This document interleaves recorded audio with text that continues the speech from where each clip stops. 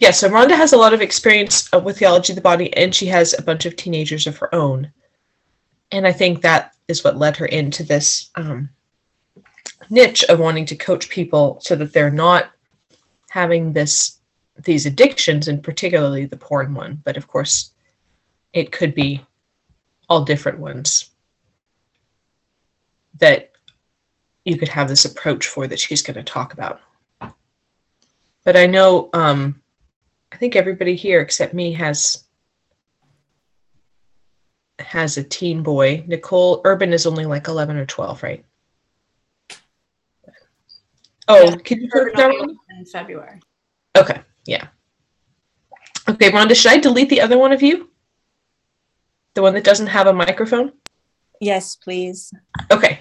All right, and then let me just do that real quick, and then you'll be able to get going. I can't see anybody. I'm not used to using Zoom on my phone. Oh, yeah. Although on the upside, the audio can be even better. Okay. If it's an iPhone, the audio should be very nice. Sometimes I do it for that reason on purpose, but yeah. Okay. I'm going to remove one of you. Hopefully it doesn't remove both of you. Okay, I think we're good. So actually, Rhonda, if you swipe to the left, you should be able to see us. Although nobody's showing their video right now. I'll show mine if that makes sense. But can you see everybody if you swipe left? Well, I can see, I can see your green trees. I can see Christina, Bonnie, Nicole, and Sarah. Yep, exactly. Yep. And yourself. Okay. Oh, and Bonnie's oldest son is just 11 too. Okay. So, yeah, you want to just go ahead and introduce yourself here? Everybody but me has boys, and okay. I'm very curious to hear what you have to say. Yeah. Hi, good morning, everybody. My name is Rhonda. I am a Catholic homeschooling mother of 3. I have daughters who are 14 and 16 and a 12-year-old son. And I am I'm a homeschool mama and also a certified teacher. I've been teaching for the past 23 years now. And I recently became certified as a life coach and really have felt a call to use my life coaching skills and my experience in education to help people learn more about theology of the body and how that intersects with sort of parenting and pornography and issues in that space.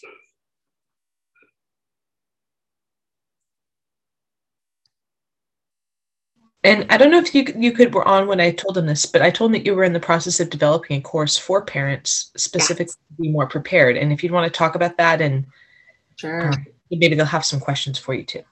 Yes, I'd love to hear your questions and get your feedback. Actually, I'm developing a series of courses. The first one is Porn Proof Your Kids, and it's obviously for parents.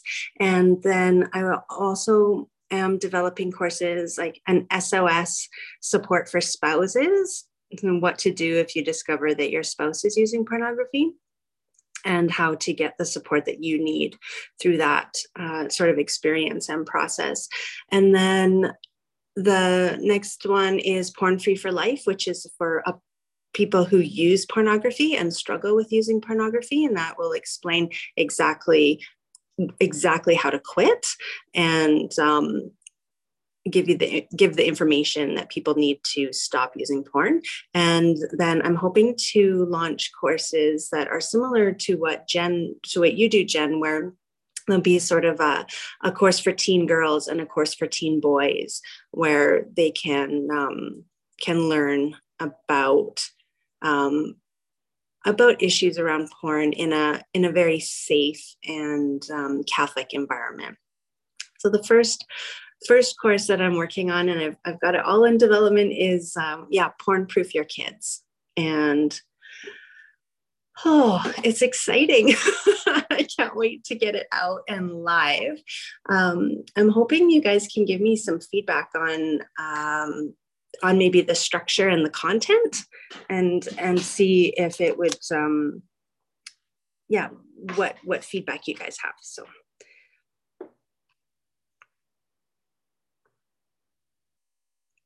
People all muted. Does anybody have any questions?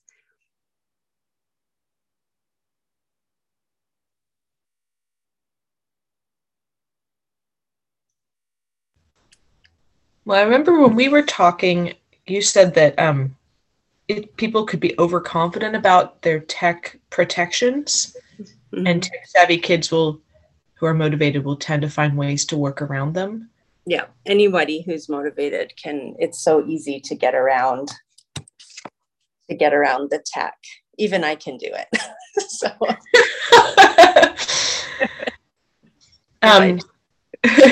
So what do you feel like is at the core of porn proofing? It's more of a mindset, right? That they're not to seek comfort. Yeah.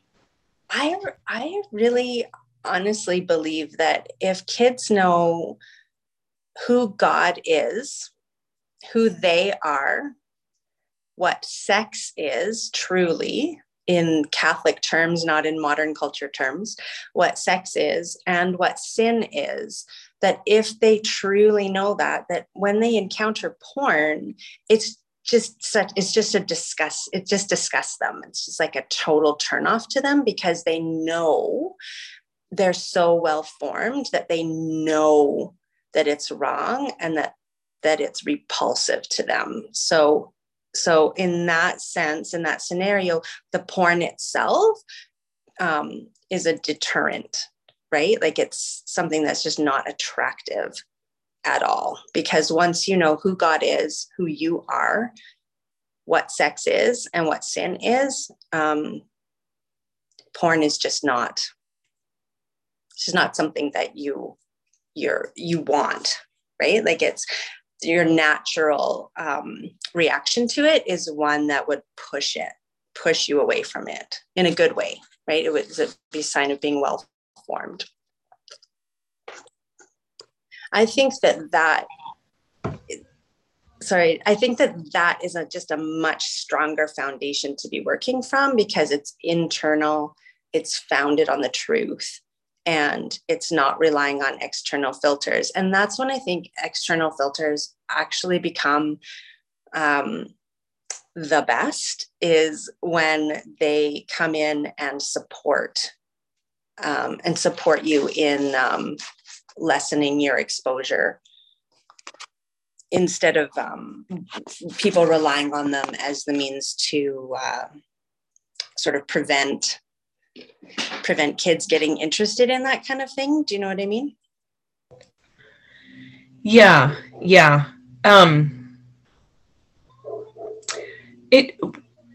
One thing, so I had a teenage boy years ago where the mom said, "Can you answer every question he has?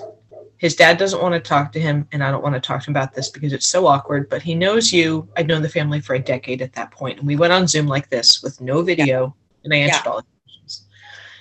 Some of the questions he had literally did make me blush, which was fortunate to see each other. But he had questions like, well, what do I do when I'm talking to girls because I can't not notice their bodies? And he was so sweet about it. And very honest, obviously, which I'm sure is, and I said, you're going to notice her body.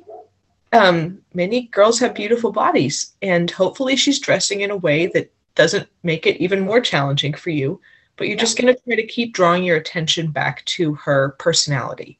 Just don't dwell on her body. You can't not see it. That's how nature gets us to make babies, right? You just can't not notice it. But is there anything else you would tell a boy in that situation? Oh, I would want to really reassure him that it's like you did, that it's normal and it's natural to find the human body and the female body beautiful. And that I just would really want to encourage him not to feel, and just to affirm the question. Do you know what I mean? Like, even the fact that he's asking that question is a sign that he's well formed. Do you know what I mean? Right. Yeah. He wants to respect her as a person. Exactly. So I would just really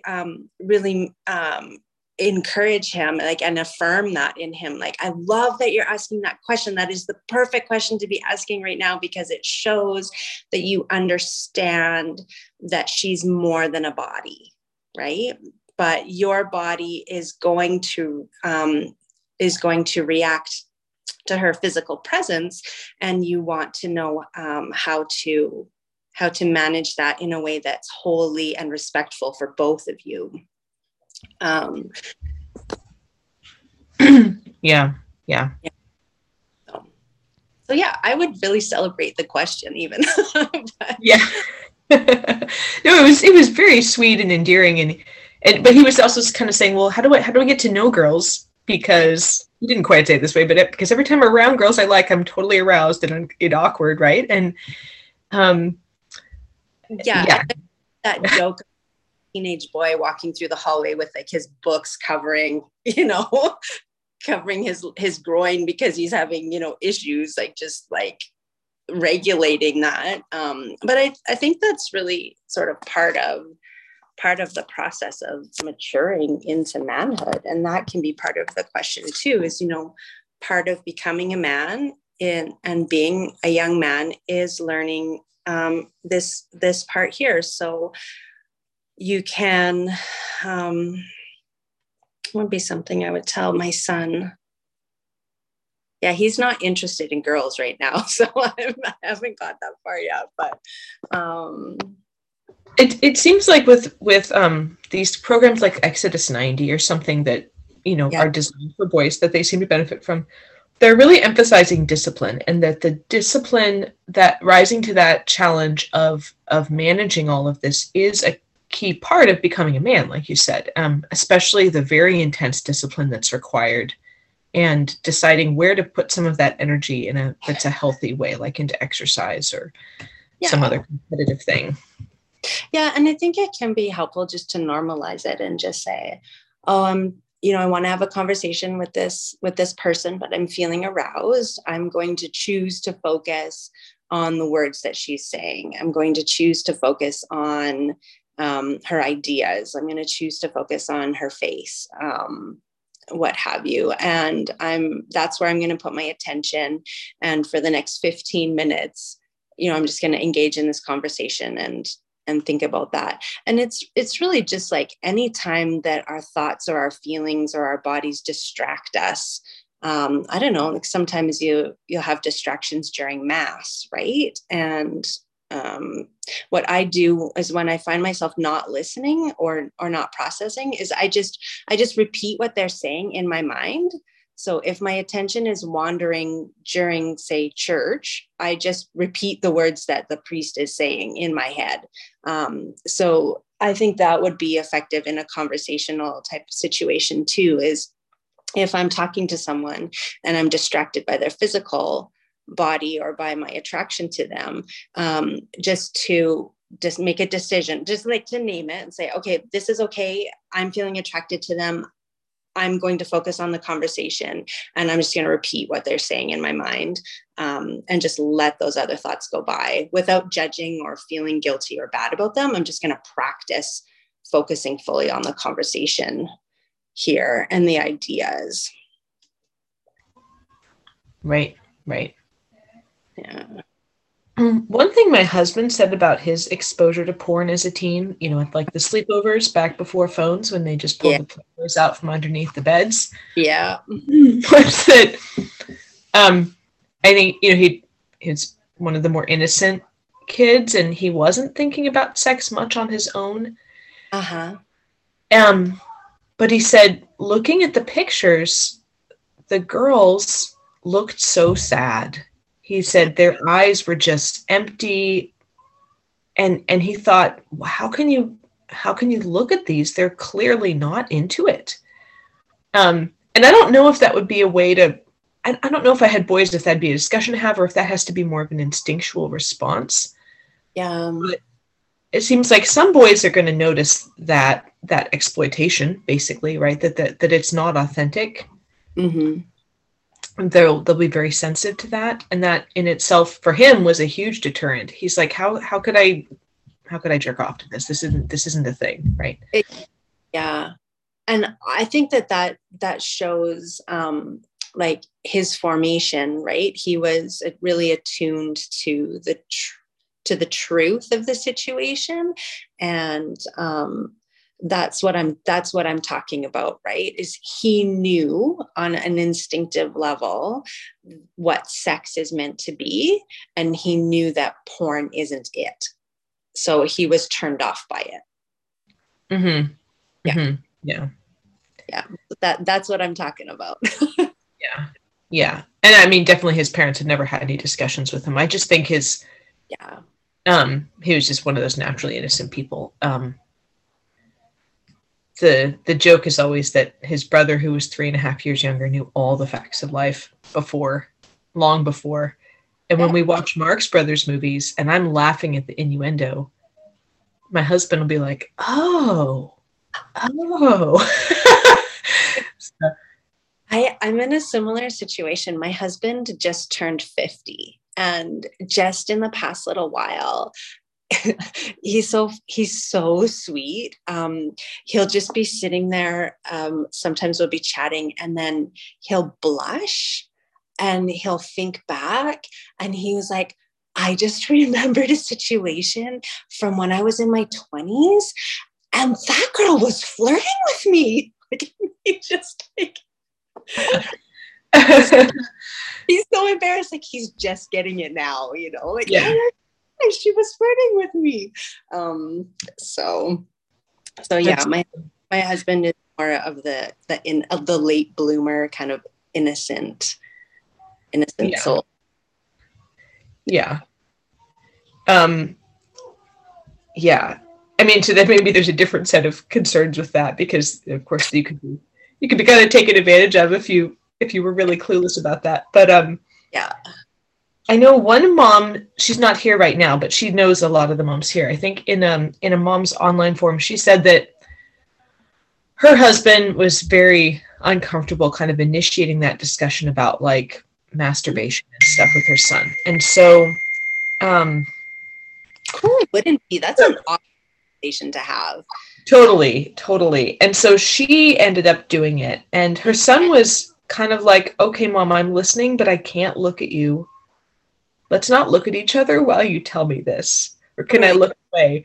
Which was so sweet that he was willing, he was there for it, but he just said, Mom, I've got to cope with this by not looking at you while we talk about this. But he didn't say, I don't want to hear this or anything like that. Yes. Yeah. I love that. Bravo to all parties involved, right? Bravo, mom, child, husband, like respect all around, like props to everybody.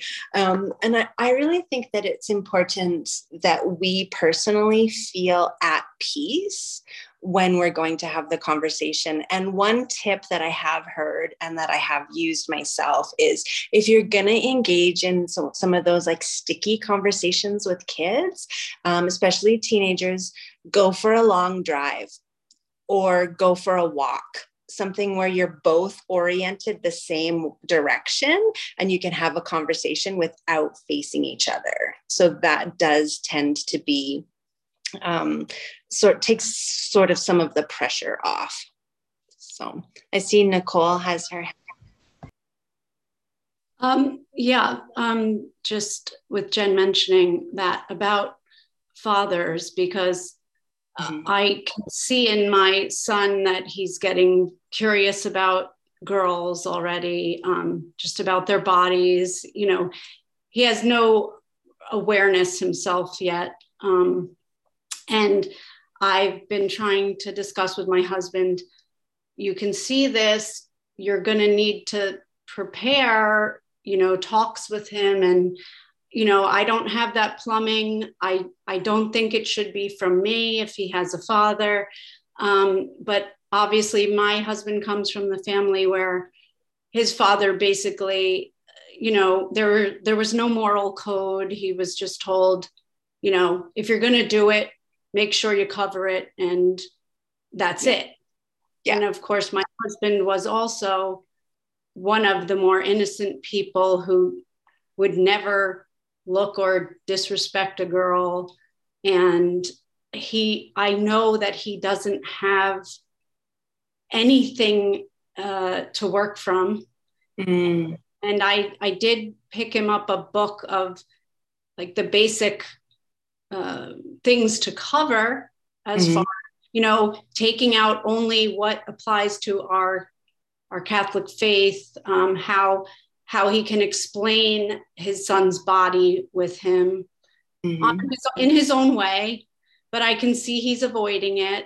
And I know this is coming, and it's just better to be prepared so that you can feel more confident. And I'm just wanted to ask, like, how can we help the dads, at least the ones who haven't had to do this yet, tackle that with confidence? That's a wonderful question, Nicole. And it's something that is also happening in our family. Like I mentioned, my son he's 12 and a half now, and he's shooting up. His voice is changing. His skin is starting to break out a little bit. And, his body is changing. And the conversation that I want to have, or that I've been really prompting my husband to have with him is, I really want you to explain what a wet dream is to him, so that he's not traumatized when he wakes up having had this experience, and that it's not like a scary thing for him. And my husband is in a similar situation. Like, he's very innocent. He's very reluctant to have that conversation. And so much I can't. Okay. So first of all, we can't make anybody do anything. So we can request for our husbands to have these conversations with their sons, and we can make the case for it, right? We can say, as you mentioned, like, I don't have this experience. I don't have this plumbing. So I don't even necessarily know the right way to explain it. Right. And I really, it's like, I do know that what you just mentioned is coming. Yeah. I don't know as a woman, because I don't know. I was a homeschooling mom. I don't have all that much time to go back and read textbooks on when does this happen in boys exactly, and all of that. But I'm just saying, because I really don't want to have that conversation, and I'm such a chicken. And again, I think sons don't want to have that conversation with their moms. Yeah. And I guess I'm in avoidance mode. And I don't want to go to the desperation mode and then have to blurt something out in the wrong light, in the wrong way, because I feel pushed, because time ran out. And like you just said, you don't want them to have the experience and then wake up with, I guess it would probably be feelings of disgust or shame, like, ew, what did I just do? Yeah, exactly. Shame. And so I think there are different ways we can frame this. Just as a life coach, I don't know if you guys have had exposure to life coaching, but what happens is there's a framework for thinking about things called the model. And I'll just go through it really briefly and then highlight how it applies to our conversation here. So there's 5 parts to the model. The first part is the circumstance. So the circumstance is just a neutral, sort of factual thing that's happening in our life. So in our circumstance, it could be, our sons are maturing, and that we have requested for our husbands to have this conversation with our sons, right? That's our circumstance, right? And then we have a series of thoughts about that circumstance. So a couple that you mentioned, Nicole, where I really don't want to have that conversation with my son. I don't want to do it the wrong way. And I don't want to feel pushed because time is running out, right? So those are some of the thoughts that you mentioned. And when we have thoughts like that, we end up, they generate feelings, like they trigger feelings for us. So one of your feelings that you mentioned could potentially be pushed. Like I feel pushed, and the thought there would be time. I have to do this because time is running out, right? So we say, I have to do this because time is running out, and we feel pushed. And then from that feeling, we take action. And so if we're feeling pushed and like, I have to do this because time is running out, the action that we take might be sort of like a scrambly, hasty, awkward conversation, right? And the result is that we have the conversation, but we feel like we've been pushed into it. Like it doesn't feel good, right? Another result might be that we come to resent our husbands for not doing it because we want them to, right? So one thing that we can do is just be aware that the thoughts that we have about these conversations are going to affect how we show up. So if I'm thinking, I really don't want to have that conversation, the result is I'm not going to engage in that conversation, right? Yeah. Where that thought is a choice. So we could come into the situation and we could say, all right, I know that this is happening. I want to do what's best for my child.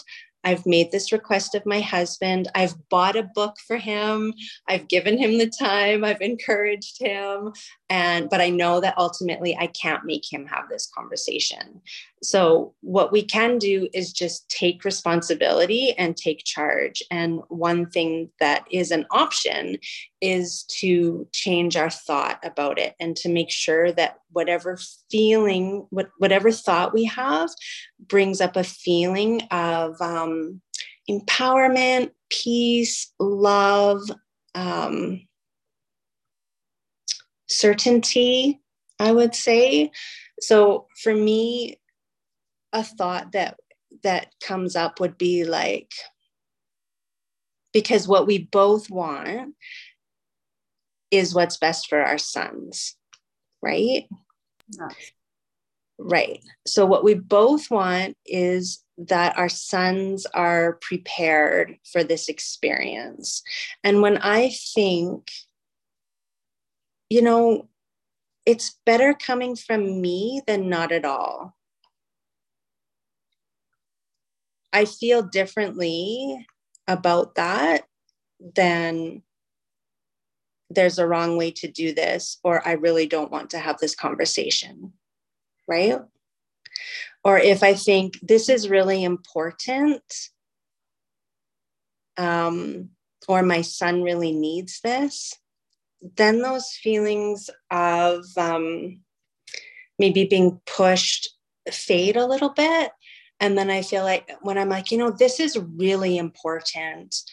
It's important for my son. His name is Jonah. Like, I don't want Jonah to have this traumatic experience. And if my husband's not willing to do this, I'm the next best person. Got it. Yeah. So how did that land, Nicole? Like, what do you... You totally, like, because you kind of nailed summarizing my thoughts and feelings, and then just chopping it up like that and turning and asking myself some questions really about why am I, so mentally worked up, not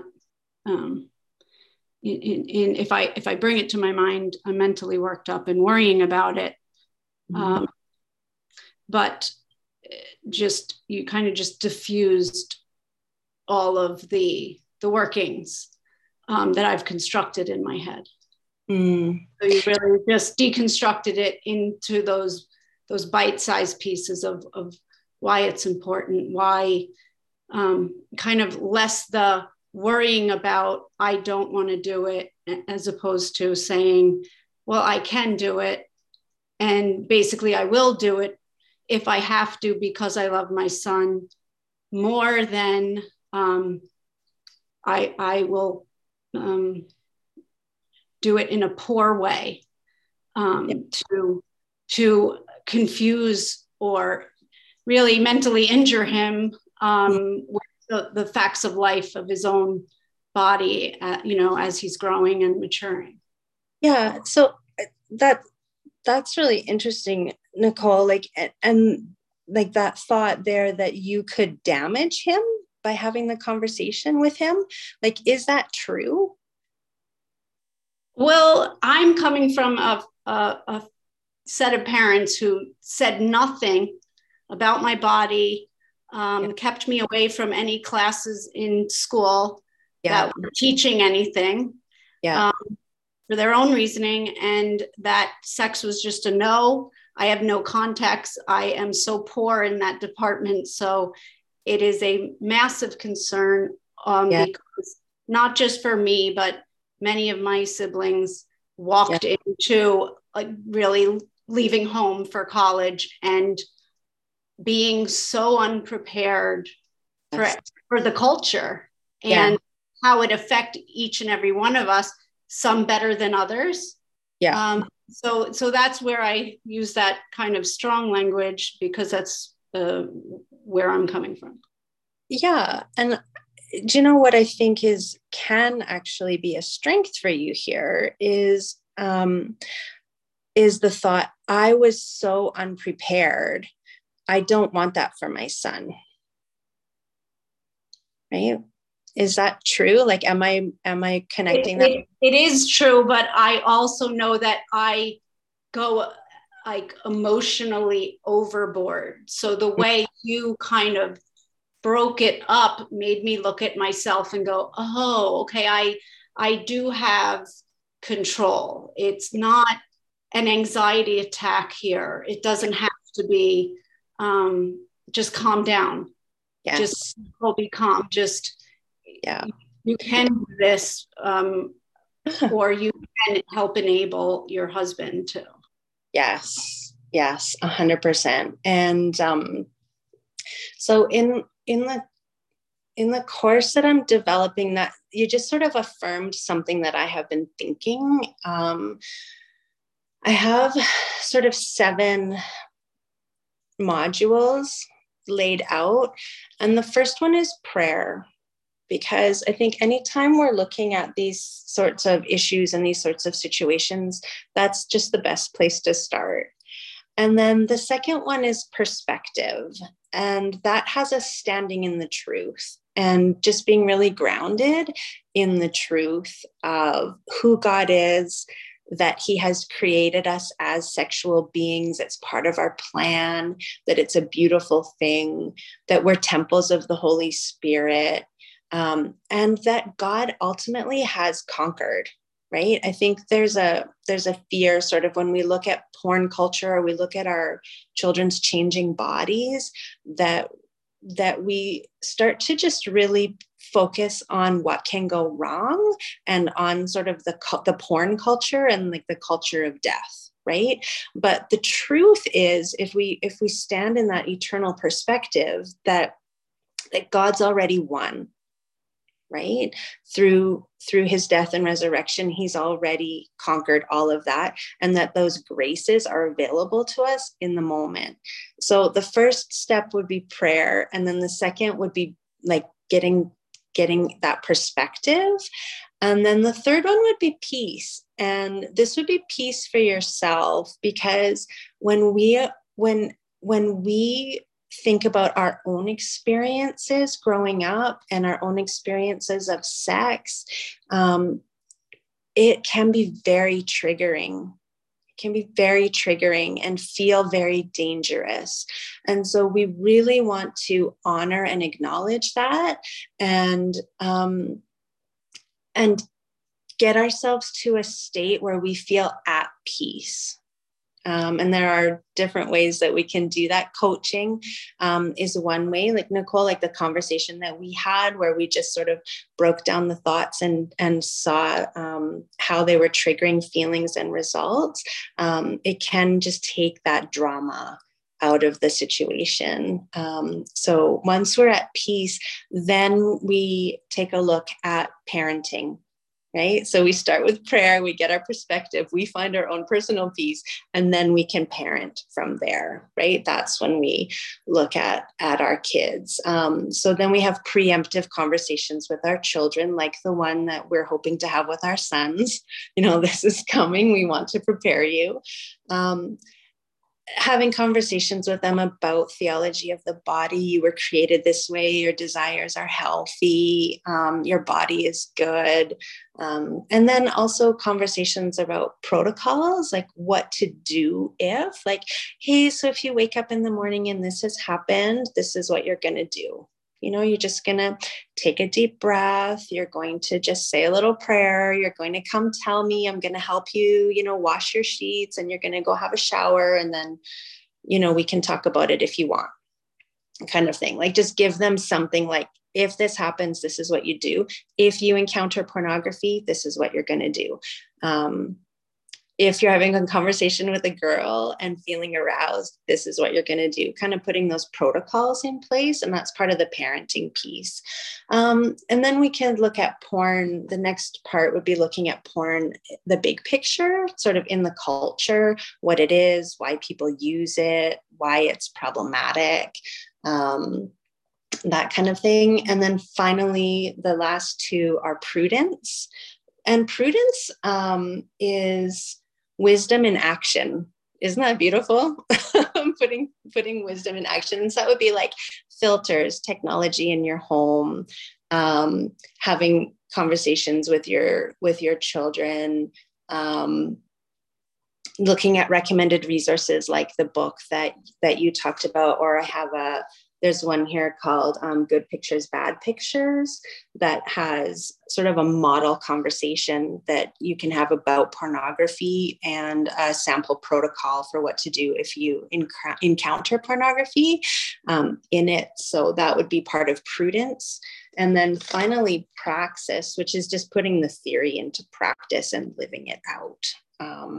So that's my idea and my sort of way of looking at it. I would love to hear what you guys think and your thoughts, or any further questions that you have.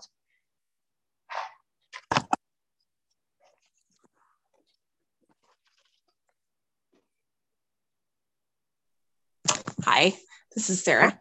I think it sounds great. It sounds super interesting. I can't wait to hear all of it. And yeah, I think it sounds ordered and simple and straightforward, at least from what you outlined there. I look forward to seeing more of the details in each.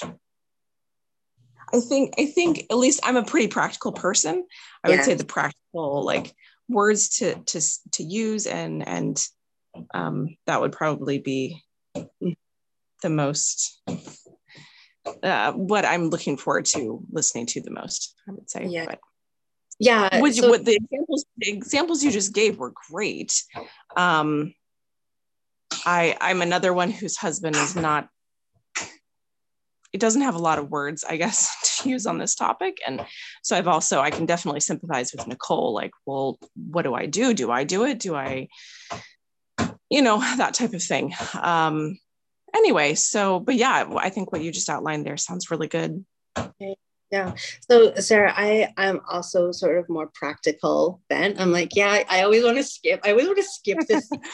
Tell me what to do, right? Like,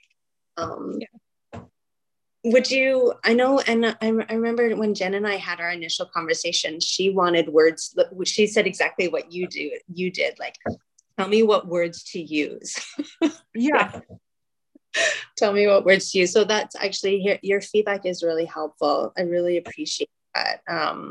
And I've done so many different things. Like, I'm a teacher, but I'm also a drama teacher. So like role playing and like scripting and stuff, I think that is really interesting. So putting together some words to use, I think would be really interesting. I think it's helpful even as a jumping off place. I mean, I know that in the past, when talking to my girls have read what other people, either books or heard from friends, what they've said, and just being able to read that, think on that, adapt it to my particular circumstances if I want to, or sometimes I use it directly, has been super, super helpful. Yeah. And Sarah, you must have had some of these conversations to some extent because your oldest boy is 17. Yes, definitely. The topics has definitely been brought up, and it's just so interesting to see how girls and boys are different, what their reaction is, how things, they're just all kids are different. It's anyway. So, but so I have an older set of boys, a 17-year-old and a 15-and-a-half-year-old, and then I have a younger set of boys, and they are 6 and 4. And then I have a new, a little tiny baby boy, a 9-month-old, 8-month-old. But anyway, it is interesting to see what I might, think about what I might do differently with the younger set, or how the younger set is going to be different than the older set. Well, and we'll be by the older boys too, right? Because kids have those conversations themselves. Yes, which is there's a pretty big gap in between them. I'm sure that will affect the younger boys, in various ways. But that's something that we are just starting to experience now, where we have a couple of college age girls and they're leaving and coming back. And I'm thinking, so my younger girls are going to have very different experiences than my older ones did, because they have the example of the older ones. So it's just interesting to think about and see it unfold. I tend to be a proactive type person, so having these,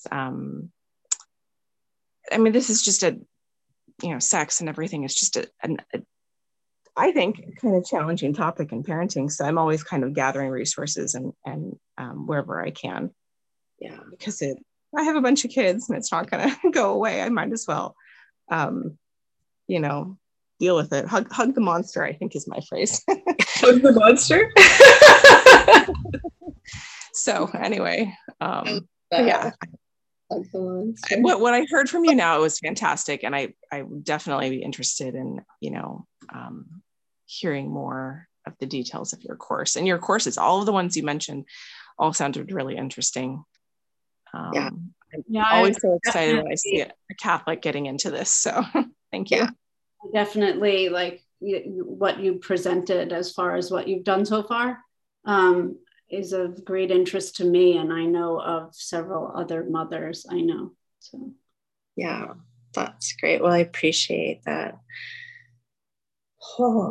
Does anyone else have any other questions or comments? Christina or Bonnie or Jen? I was just going to add, Rhonda, you've primarily been coaching people one-on-one up to this point. And so what is the age range so far that have you been working primarily with adults, but then hearing about their struggles? Then if they already have the struggle themselves, they would feel even more awkward. I mean, I think everyone in this room probably is not struggling with it so proximately, but we have our general awkwardness about it, right? But then if you were talking to an adult who's a parent, and then they're also struggling with this, they would feel awkward in even a different way having these discussions with their teen. Yeah, it just compounds over time, right? Like the more, I was thinking about this morning, and trying to come up with like a good analogy for it. And the analogy I came up with is, so my husband is hard of hearing and he wears hearing aids. And then both of us wear glasses, right? And so I never tried to have a conversation with him until I verify that his hearing aids are in and that he's not listening to like a podcast or something, because they're Bluetooth. So even if he's wearing them, I can't always tell if he's listening to something else. So if I want to have a conversation with him, I always like, okay, are your hearing aids in? Are you are you free? Are the airwaves clear? That kind of thing. And I think these conversations that we want to have with our kids are the same sort of way, except for because we live in a broken world and because we've all been wounded, and especially like sexual wounds, even like not knowing what sex was and getting married, like that can be traumatic, right? Like just even normal healthy sex can be traumatic, just like normal healthy birth can be traumatic. So we just really want to be aware that our experiences, and because we live in a wounded world, it's as though we have hearing loss and are visually impaired, right? Like both my husband and I wear glasses.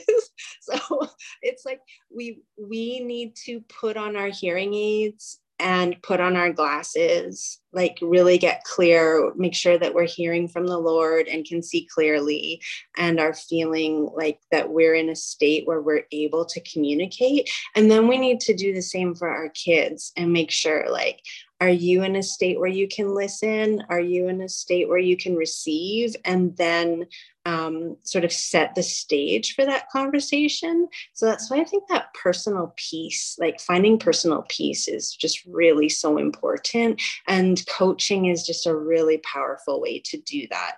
And it doesn't matter who you are. If you are a human who's alive, you probably have experienced some form of sexual, like of trauma or injury or wound related to sex, whether it's your physical appearance and someone said something mean, or a feeling of rejection, or a pattern of sexual sin, or somebody did something to you at some point in your life that was injurious.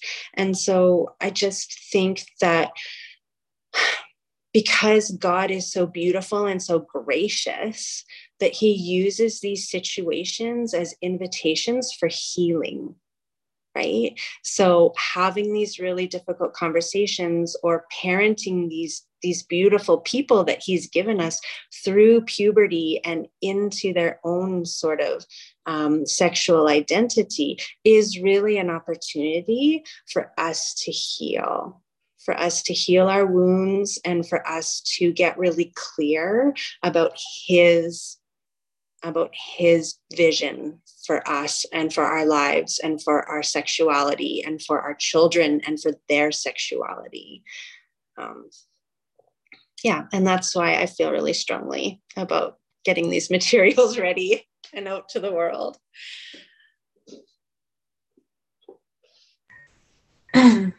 Well, thank you so much. I mean, I bet this could be your beta testing group. So, if you have certain videos or whatever. I was curious. When do you plan to have it ready? I'm gunning for like ASAP. I'm really hoping for that, if not sooner. So, okay. I'm hoping to have all of the courses sort of launched in the first quarter, but that's really ambitious. So we'll see. But I do want to offer, ladies, I'll send a link to Jen, and I do offer everyone who comes across me and my work one 60-minute coaching session for free. So if you are interested in that for yourself on any topic, it doesn't have to be around like sex and pornography, but just to experience life coaching, or if something has come up for you during this conversation or in thoughts about going forward with this, like, please use that link, book a call with me, and we'll chat. We'll spend an hour together praying and chatting and coaching and helping to just bring some awareness to those issues for you. Thank you. That's great. Yeah, thank you so much. I bet you're going to get, and I'm going to email this recording out to the rest of the moms group. If everyone's comfortable having it put on the podcast, I'll put it on the podcast, and then even more people will hear it, or different people. The moms, and then maybe some of those moms that couldn't be here today will listen to it and also reach out to you. Yeah, that would be great. I'm fine with that, Jen. Okay. All right. Thank you. Yes, agreed. Okay. Well, let's wrap it up and see whatever follow-up questions, and then Rhonda will keep us posted. And thank you so much, everybody, for coming and listening. Thank you, everybody.